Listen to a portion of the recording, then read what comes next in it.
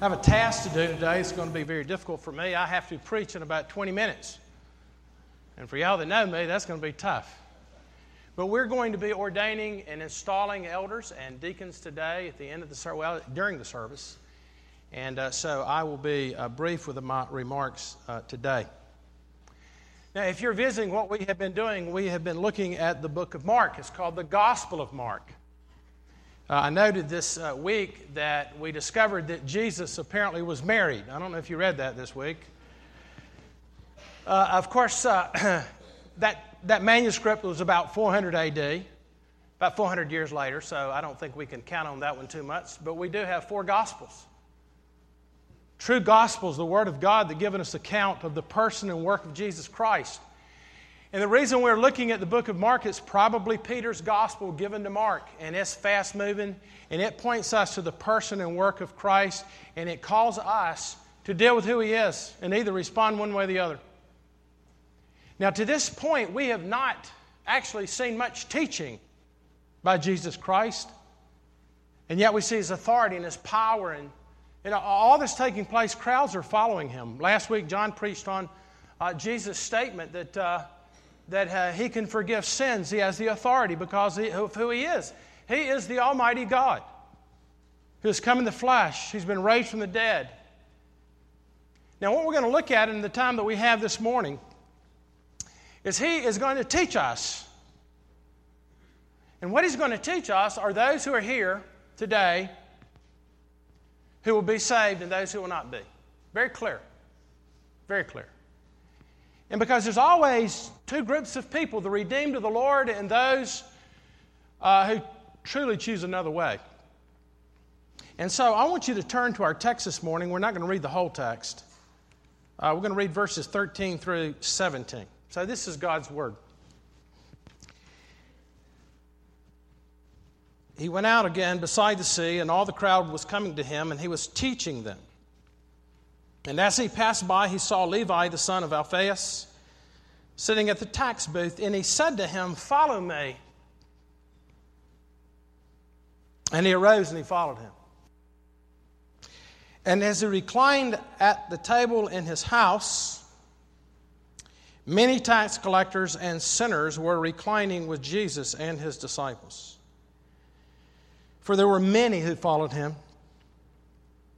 The scribes of the Pharisees, when they saw that He was eating with sinners and tax collectors, said to His disciples, "Why does He eat with tax collectors and sinners?"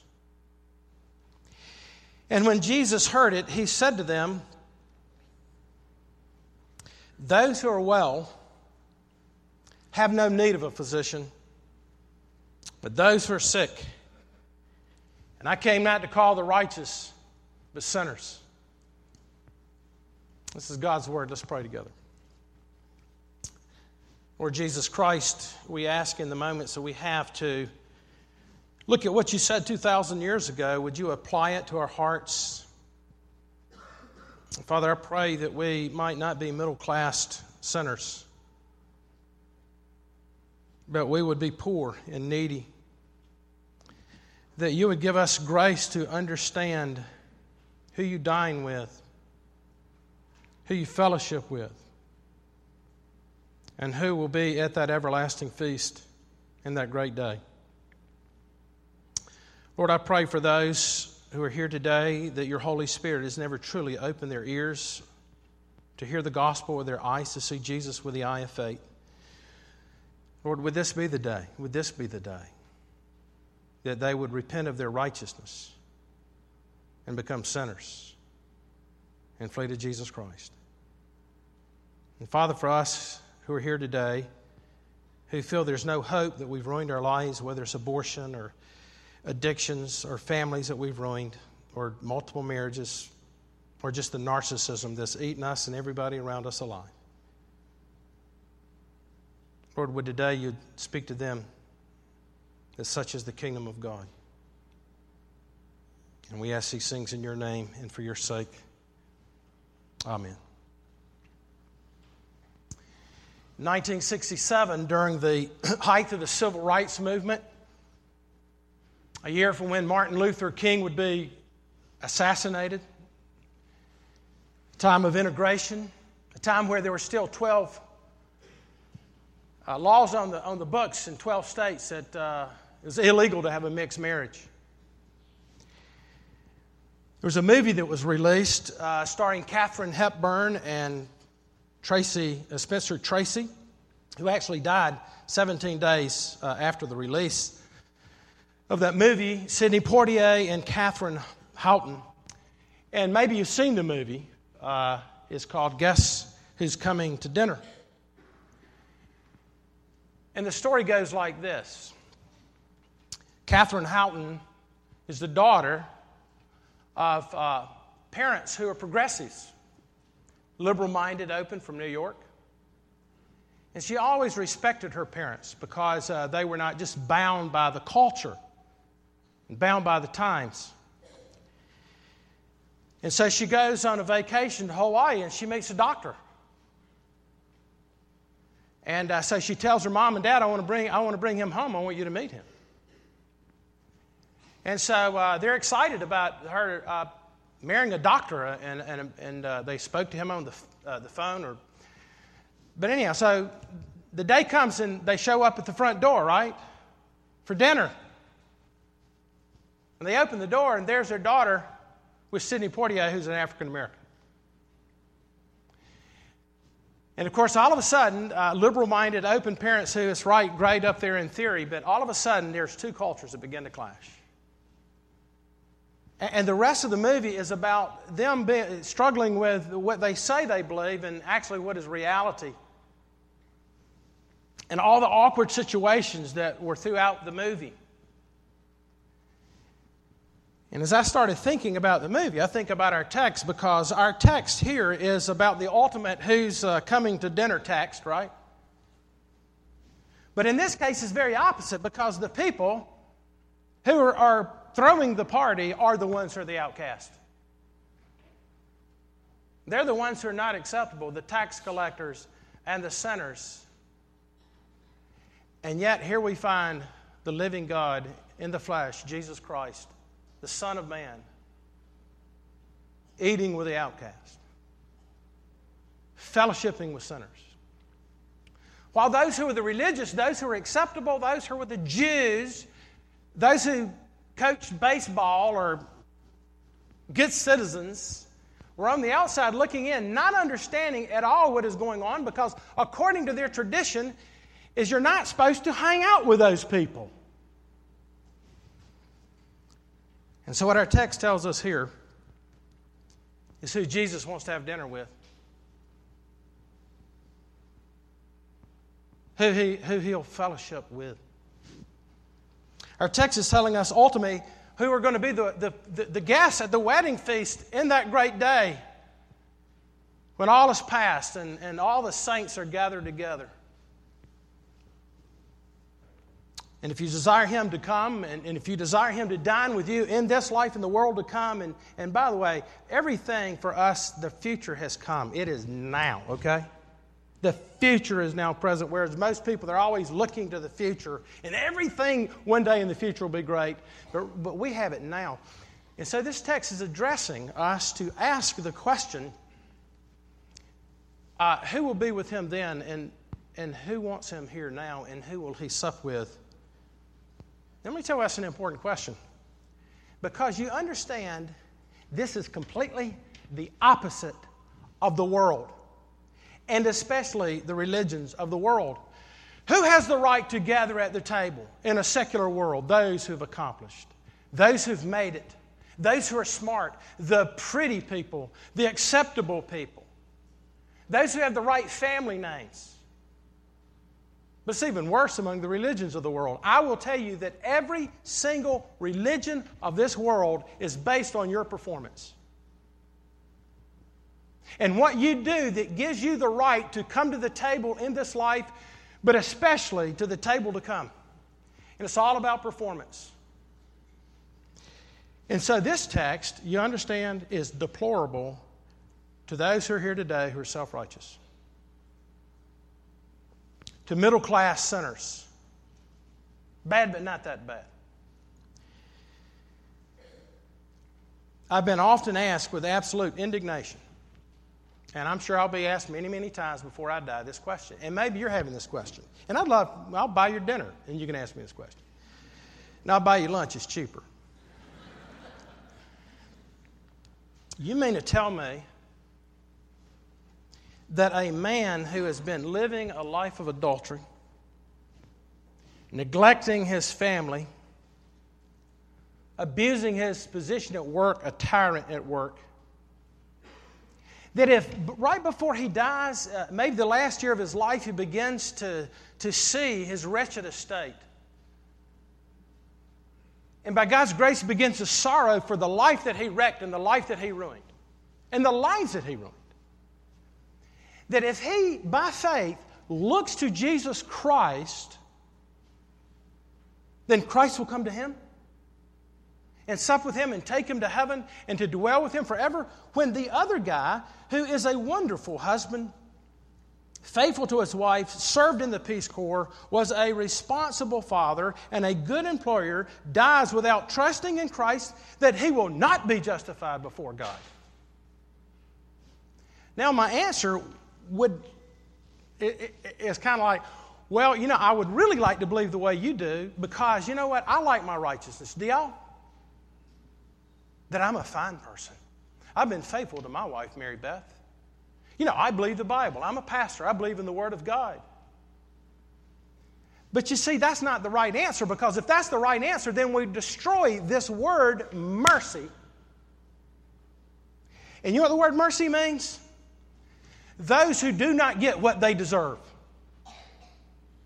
And so there are two kinds of people here today. You want to get what's fair, and you'll get justice. But God, in His mercy to those who are today that have no hope, they're just absolutely hopeless, He promises you that He will give you what is above fair. And you know what that is? He will give you Himself. For who? Not middle-class Christians, but for people like this in our text. I'm just telling you. I mean, really, seriously, how many of you have ever really repented of your sins? How many of you ever come to the old spiritual song that says, it's not me or my brother, but it's not my brother or my sister, but it's me, O Lord, standing in the need of prayer. I was just reminded of this yesterday. I mean, I got, didn't get my way about something, and then I got frustrated, and I got angry. Well, what is wrong with me? And, of course, I had to repent. But you know what? The great thing is I can always repent because I'm united to Christ. But you understand, that's the question. That is the ultimate question as to what you say about your sin and about Jesus Christ. I often point people to the thief on the cross, right? I mean, why are there two thieves there? Seriously. Well, because there were two thieves there. It happened in space and time. We're not talking metaphor. Two guys who were on the cross in Luke chapter 23. And one of the criminals who was hanging there, they're both criminals, right? They're criminals. And one says to him, "Are you not the Christ? Save yourself, and while you're at it, save us." But the other rebuked him, saying, "Do you not fear God, since you are under the same sentence of condemnation? And we indeed justly, for we're receiving the due reward of our deeds. But this man has done nothing wrong." And he said, "Jesus, remember me when you come into your kingdom." And he said to him, "Truly I say, today you will be with me in paradise." You know who those two thieves are? They're us. And you're one or the other. And you're basically saying, you know what? This is not right. This is not. I don't even know if I want to be here at Redeemer today. This has happened. That's happened. This has happened. And then you have those who are here who are going, I deserve nothing. And here's this thief on the cross. He's looking at Jesus forgiving all these people who are unjustly crucifying him. And he says to them, "Father, forgive them, for they know not what they do." And then you have one guy that's hardened, just as hardened as he can be. And you need to pray that your heart's not so hardened that you'll never, ever come. You need to pray for that.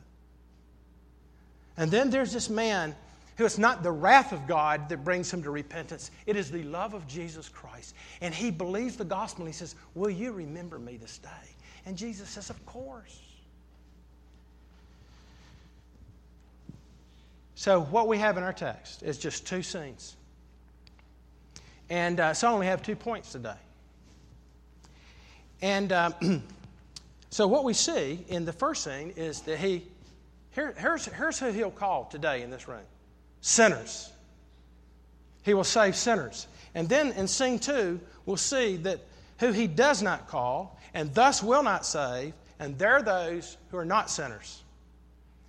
And of course, we're going to have to define sinner here in a little bit, aren't we? So the first thing he says is this: he calls and he saves sinners. 2 scenes, right? The first scene we have is Levi. And then we have Levi's friends in the second scene. And what you see in Levi and his friends is that they really are hopeless people. They've been cast aside.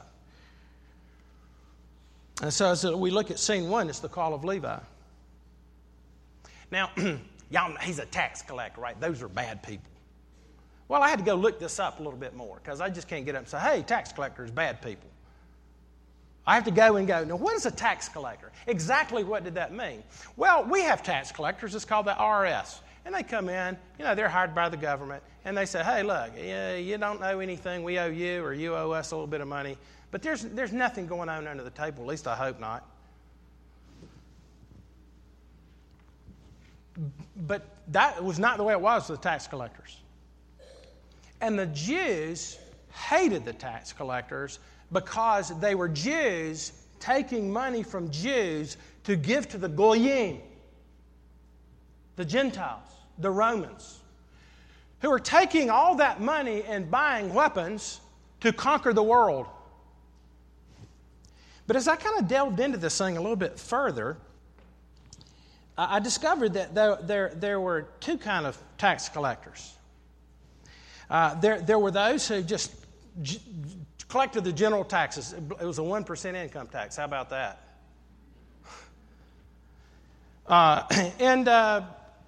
Nobody knew who they were. But then there were those who what you call poll tax collectors. And they were the ones who were taking poll taxes, and they were skimming off the top. And among the poll tax collectors, you first had what they called the Gabai, and then you had the Mohites. Okay, you go, oh, okay, here we go. Well, no, I need to explain this to understand what Levi was like. Because I want you to say he was the worst of the worst. The Gabai, they were the general tax collectors. They took property tax, income tax, poll tax, whatever, but they weren't skimming. But he wasn't one of those. He was what they call the Mokhes, I think is how you pronounce it, M-O-K-H-E-S. They collected duties on everything, little duties, where roads would cross, import taxes, export taxes, items bought, items sold, taxes on the road. They would actually count the number of legs on your donkey and tax you for each leg on the donkey. And then, you know what? They taxed fishermen. And here they was on the coast, right? So they probably knew who this guy was. The other disciples, they're fishermen. They probably stopped by Levi's place and paid a tax that he pocketed half of. And so what we have in the person of Levi is the lowest of the low. But I began to use my imagination a little bit, and I started going, I wonder how he got that bad. You ever wonder that? You used to read, oh, he's a bad person. And Levi was from the tribe of Levi. I'm sure he was a disappointment to his family. They probably wanted him to be a scribe or a Pharisee. And so I just thought, well, how did he get there? I thought, well, maybe he was dyslexic. He couldn't read. Of course, he wrote the book of Matthew, so I guess that blows that theory, but work with me here. And so because he can't read, he feels bad about himself, and then people make fun of him. And y'all ever had that happen to you? And then he begins to question the goodness of God, because why do people make fun of me? And then, maybe he gets to junior high or high school and he starts smoking dope. And he starts smoking dope and he's really messing his life up, and he starts making what we call bad choices. Bad life decisions. And then he gets addicted. And then he gets to the point there's no safety net. He's rejected by his family. He's rejected by his friends. And the only thing that he can do to survive is become a tax collector. I'm just imagining here, you say. I mean, how do people get where they are? How have you gotten where you are? But he's a sinner. And he knows he's messed up. Now, here's what's interesting. There's a whole multitude of people that are following Jesus. They're interested in him.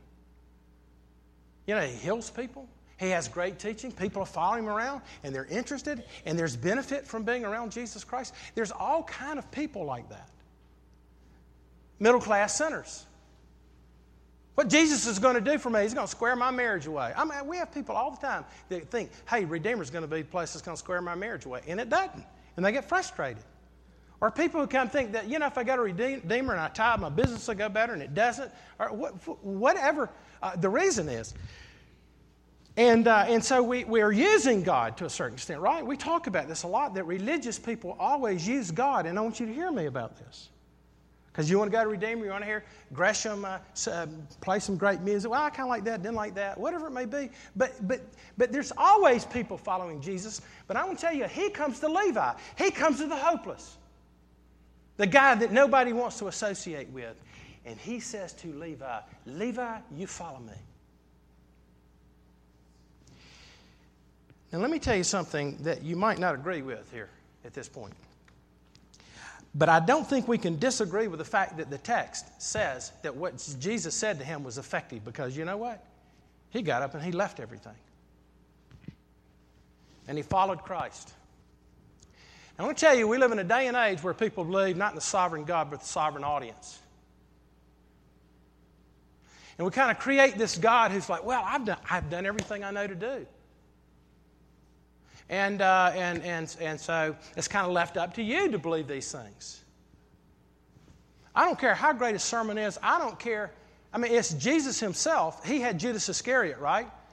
We've said this before, but Judas Iscariot had the best small group leader ever. And he rejected it. You know why? I'm going to tell you why. Because he was not called. And you will never be saved unless God calls you. Theologians call it irresistible grace. God wants to save you, you're going to get saved. If you don't want to get saved, then you know what? It's not irresistible grace. He just lets you do what you want to do. Because you want what's fair, right? But God comes to those who go, I need mercy. But the only way he's going to call you is if you get to be like Levi. And you're completely doomed. There are no good people. Matter of fact, the Bible teaches that you're dead in your sin. Jesus calls Levi, and what does Levi do? He gets up and he follows. Which, by the way, if you're a Christian and you've heard Christ, the call of God through the work of the Holy Spirit, you're following. And what does that mean you're going to follow? Listen, we've got people in this room that, just like me, I always say, you're going to fall, but fall forward, don't fall away, right? We fall and bust our nose all the time. But you're falling forward. You know why? Because you cannot not follow Christ. Even if you try to move away, he's going to keep calling you to himself. Why? Because it is God who's sovereign, not you.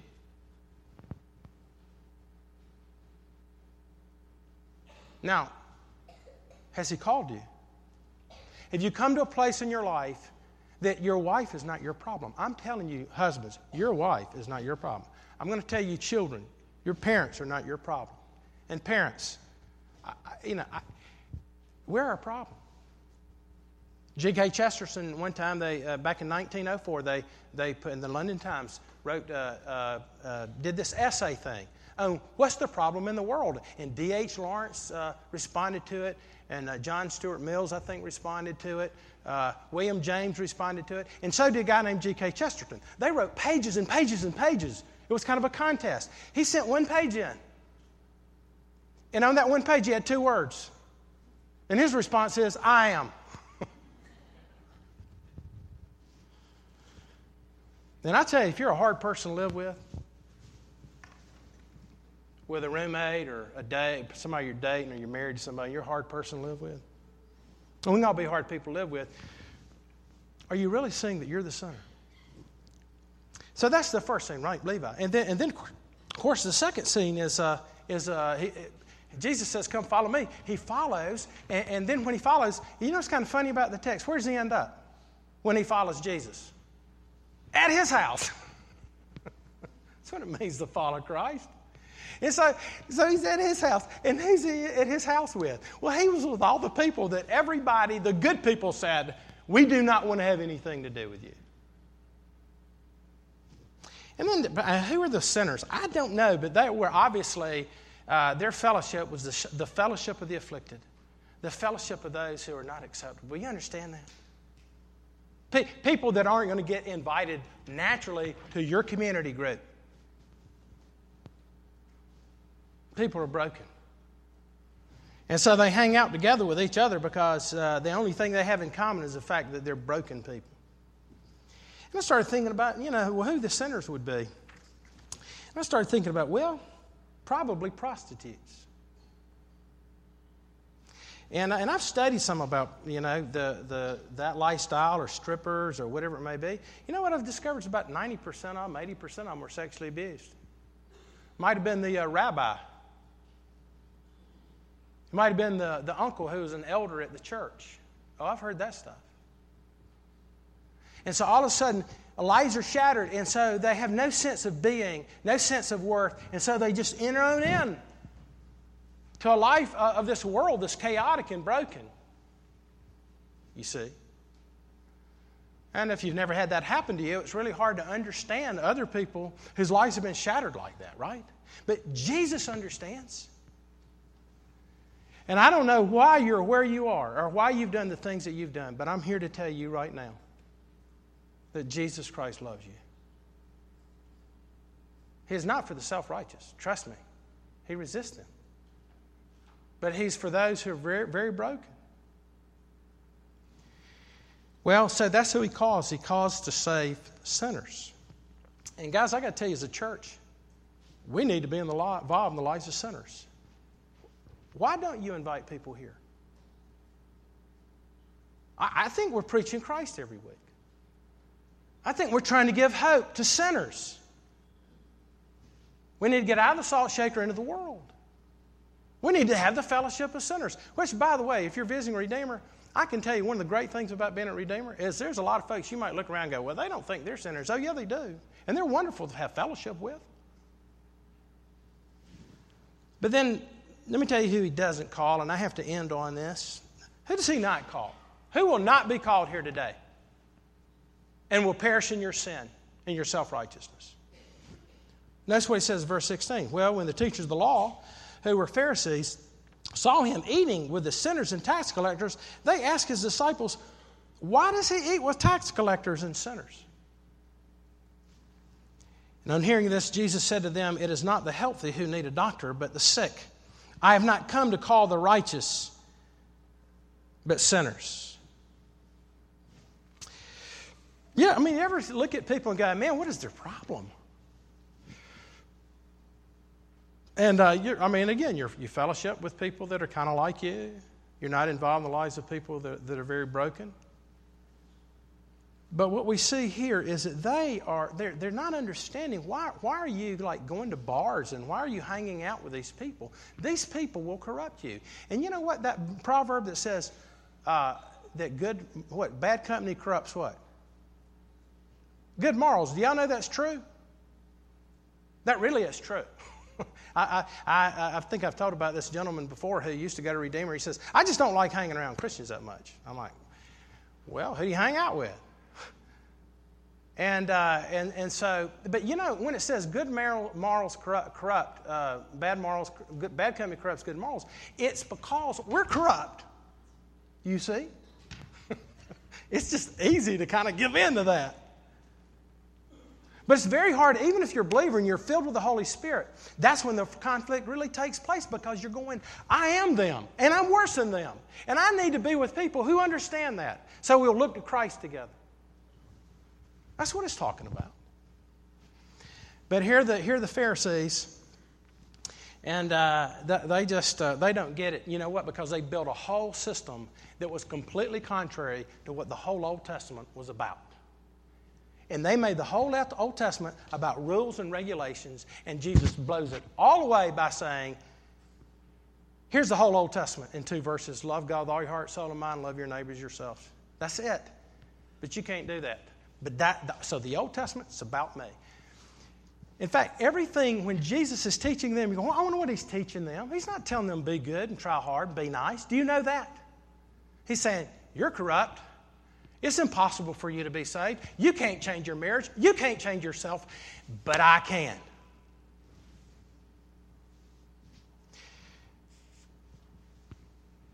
Are you a poor Christian? Are you bankrupt? You know, bankrupt, I got nothing. I got nothing. And I tell you, I talk to some people who've gone bankrupt financially. They'll tell you that they begin to understand what it is to be bankrupt spiritually. I can't buy anything. I can't get a store. I don't have any credit. I got nothing. And you see, don't some of us have a lot of righteous credit? You know, I prayed this week. I've been a redeemer. I'm a reformer. Whatever it may be. But until you come to the point to where you're absolutely bankrupt and you have nothing to bring, you will never, ever know Jesus Christ. I want to close on this. Kent Hughes tells a story. It's really a sad story of a woman in the 19th century. Kent Hughes he's written a lot of commentaries. He's a pastor of Wheaton Church up in Wheaton, Illinois. But I was reading, as I was studying for this, he talks about this woman in the 19th century who was very poor. She was a have-not. She was despised by her society. She had been living with a man of another race, and not only that, but she had a baby by this man of another race. But she started coming to the women's Bible study. And she really loved it. She loved what she was hearing. So she came again and again. But eventually the vicar, which is a priest or a preacher, finally came to her and said, I have to ask you to stop coming to the meetings. And it blew her away. She asked, why? And the pastor, the vicar, the priest said, the other women say that they will stop coming if you continue to come. And she looked at him with a broken heart and she said, Sir, I know I am a sinner, but isn't there anywhere a sinner can go? You can go to Jesus Christ. And my dear brothers and sisters in Jesus, I tell you what, people are going to come here if we as believers and members of this church see our own sin and our need for Christ. And we come and we worship Him. Have you come to that point in your life where you go, I am doomed. I have no hope. And I can't justify my sin. I cannot justify myself anymore. I will tell you, you're hearing the voice of Jesus, and I would encourage you to put off waiting and come to Him now. As these men come up here to ordain, they've been through a lot of training, I'm going to tell you, for like 8 months or so. Study the Westminster Confession, Scriptures. We demand a lot.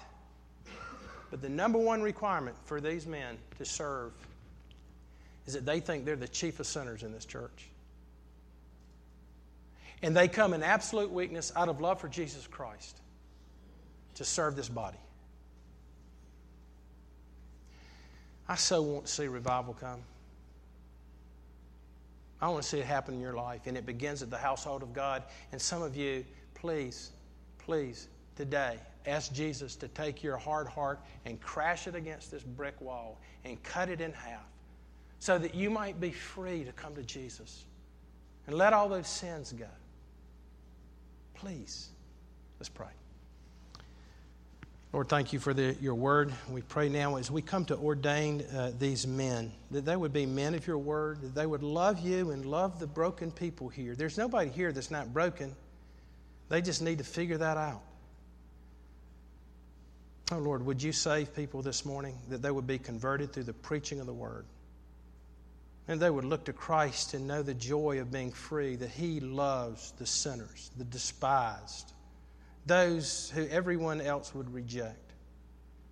And Lord, we know that if we could all have our hearts poured out before anybody in this room, we would never come back to this church. But You love us and accept us. So now, Lord, bless this service as we continue and as we come to the Lord's table. And we ask it in Your name. Amen.